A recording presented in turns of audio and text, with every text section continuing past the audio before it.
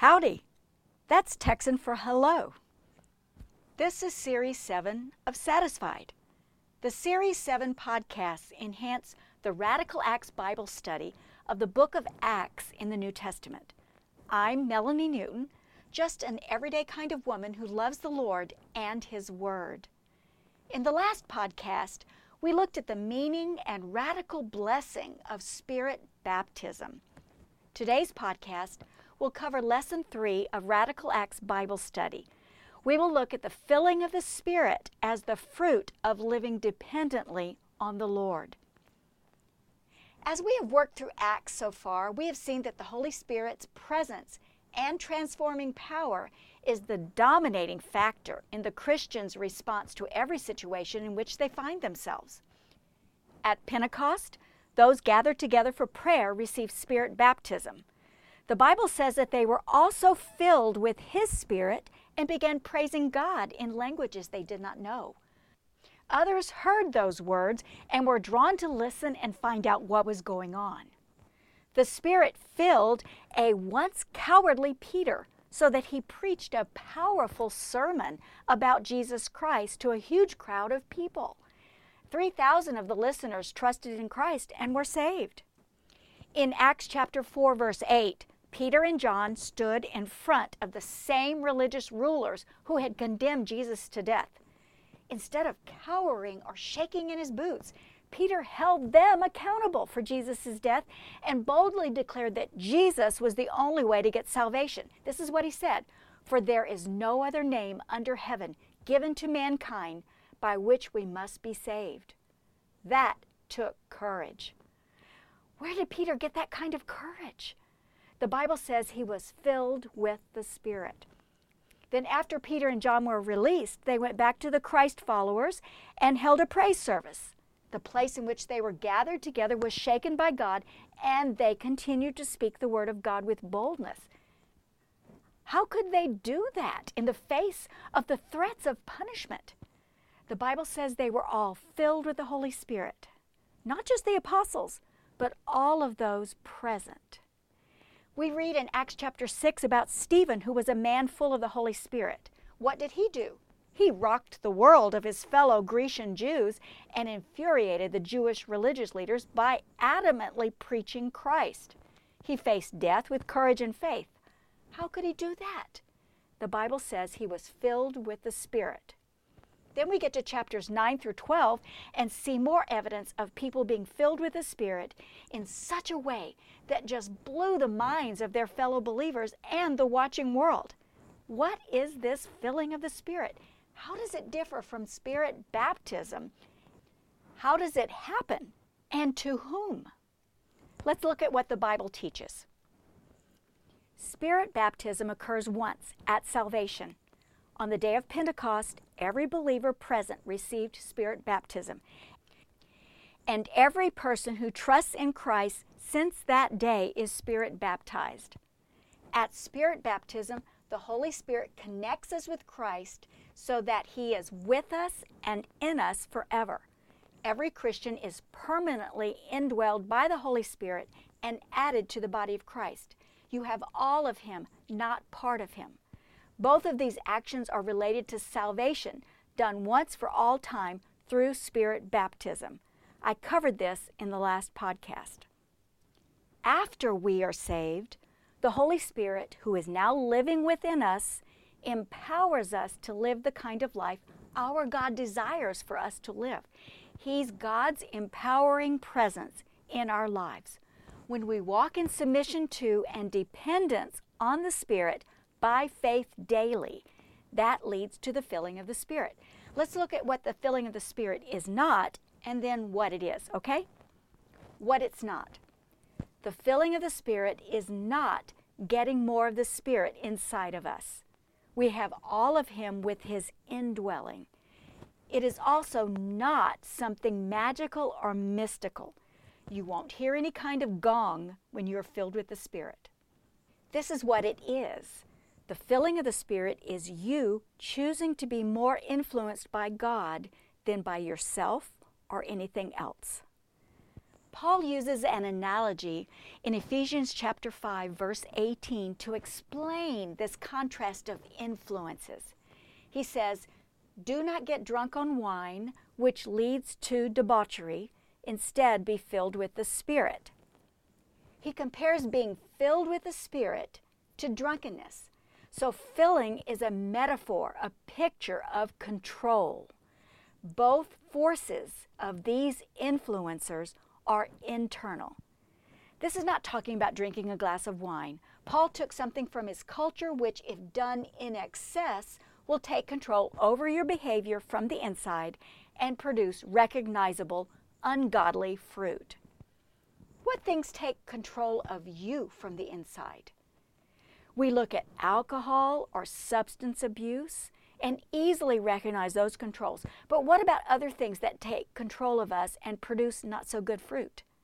You and I can become addicted to social media, shopping, and gambling.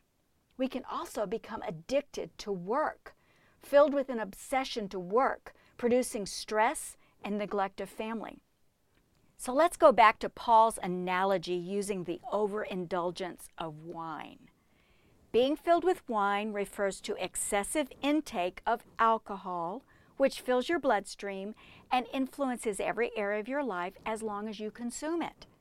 Drunkenness results in ungodly behavior. That's the fruit. In the same way, when you trust and obey Jesus as His Word directs for you to do, the Holy Spirit will have more influence over every area of your life.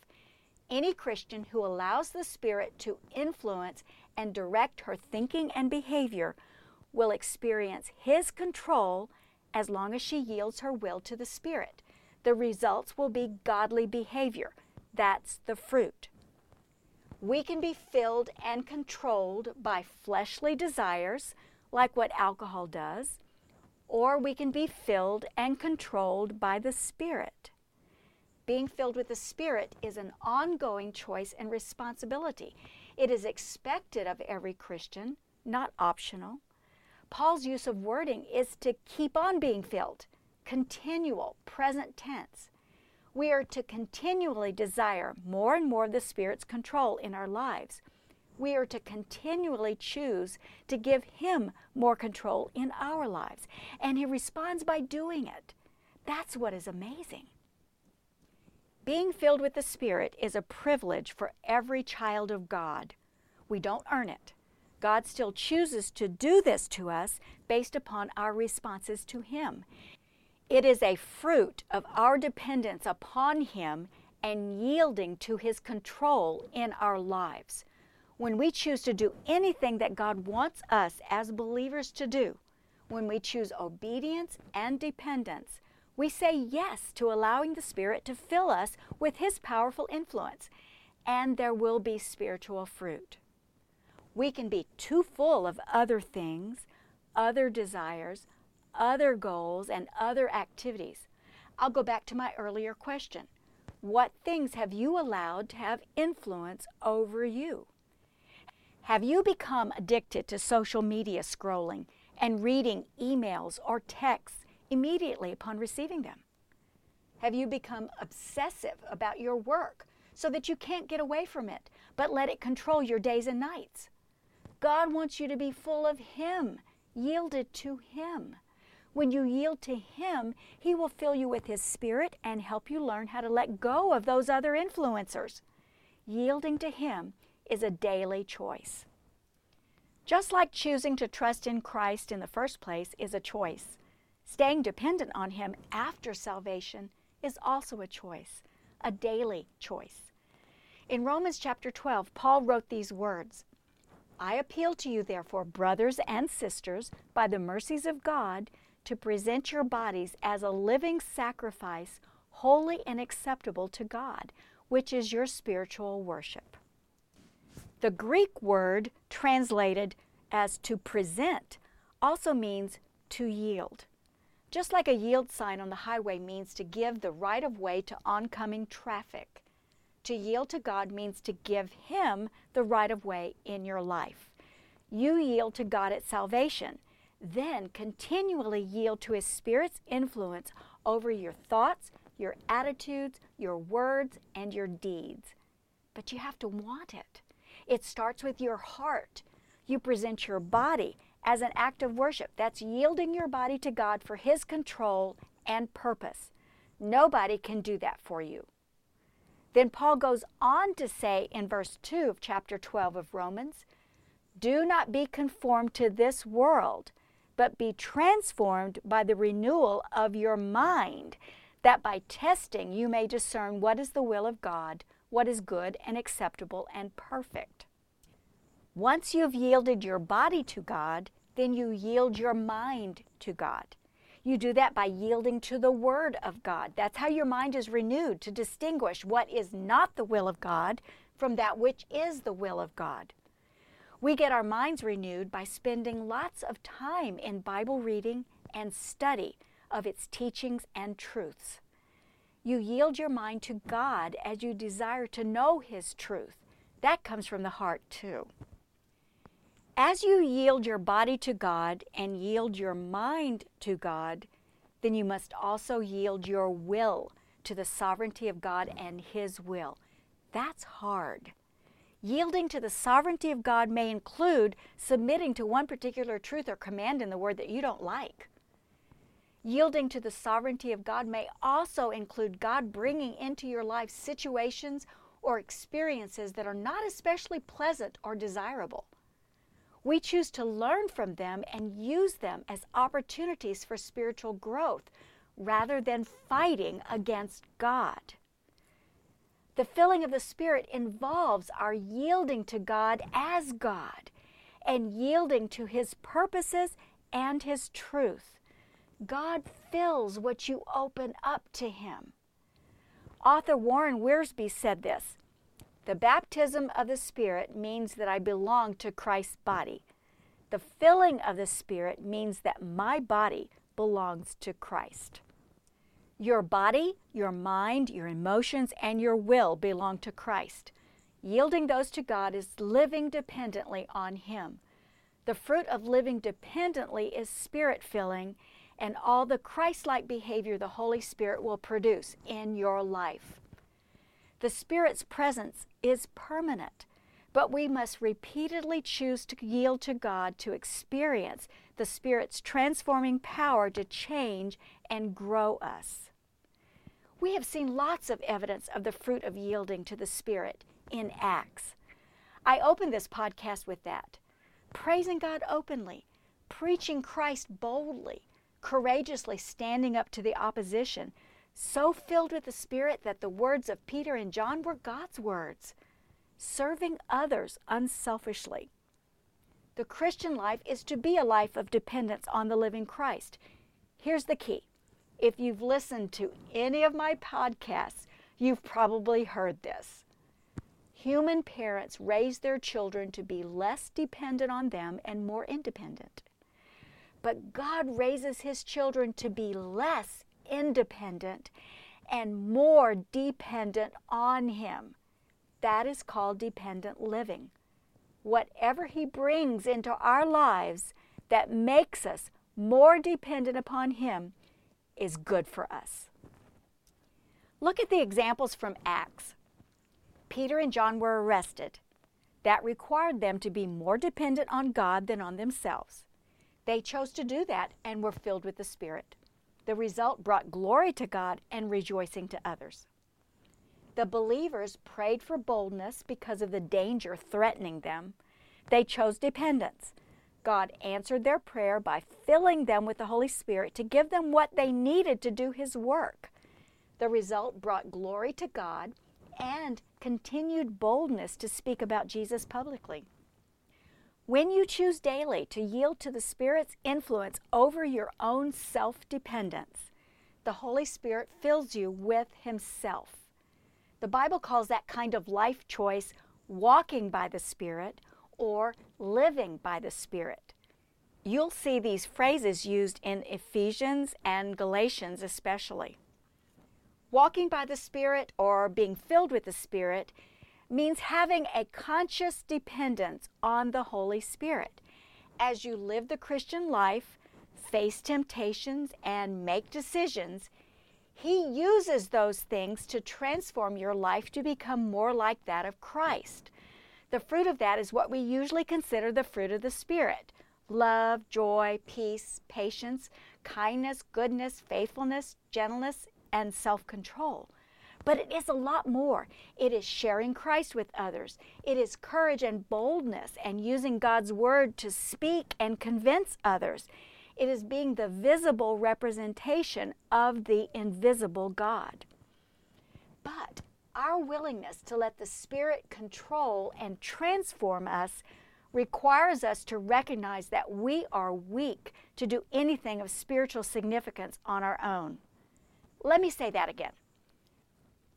Our willingness to let the Spirit control and transform us requires us to recognize that we are weak to do anything of spiritual significance on our own. That goes against the Western mindset that you must be strong on your own, stand on your own 2 feet. But our weakness is more useful to God than our self-determined strength. This quote from author Jim Cymbala captures that thought perfectly. God is attracted to weakness. He can't resist those who humbly and honestly admit how desperately they need Him. Our weakness, in fact, makes room for His power.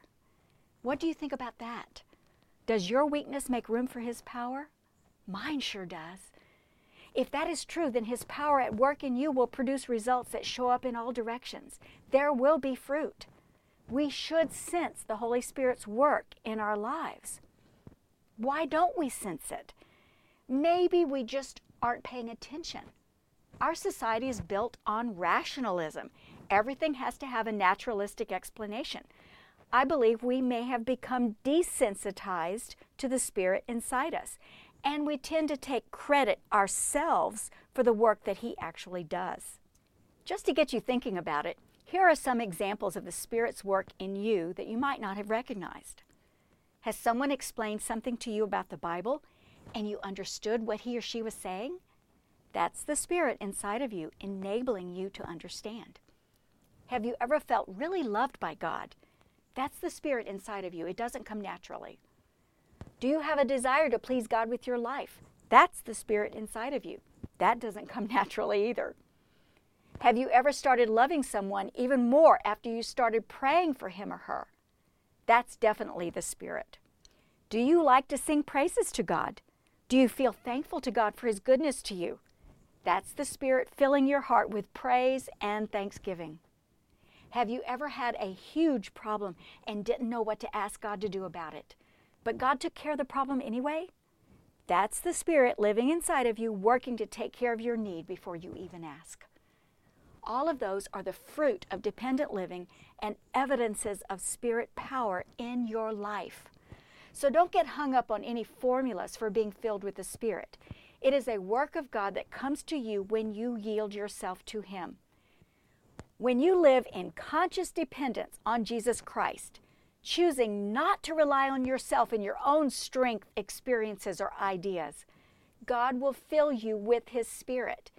Then your thoughts, attitudes, words, and actions will reflect the life of Christ in you. And oh my, what comes from that will be an adventure for sure. In the next 2 podcasts, we'll see what that looks like in 2 specific people. Let Jesus satisfy your heart with His Spirit's transforming power and say yes to a life of adventure with Him. Until next time, I'm Melanie Newton, and this is Series 7 of Satisfied.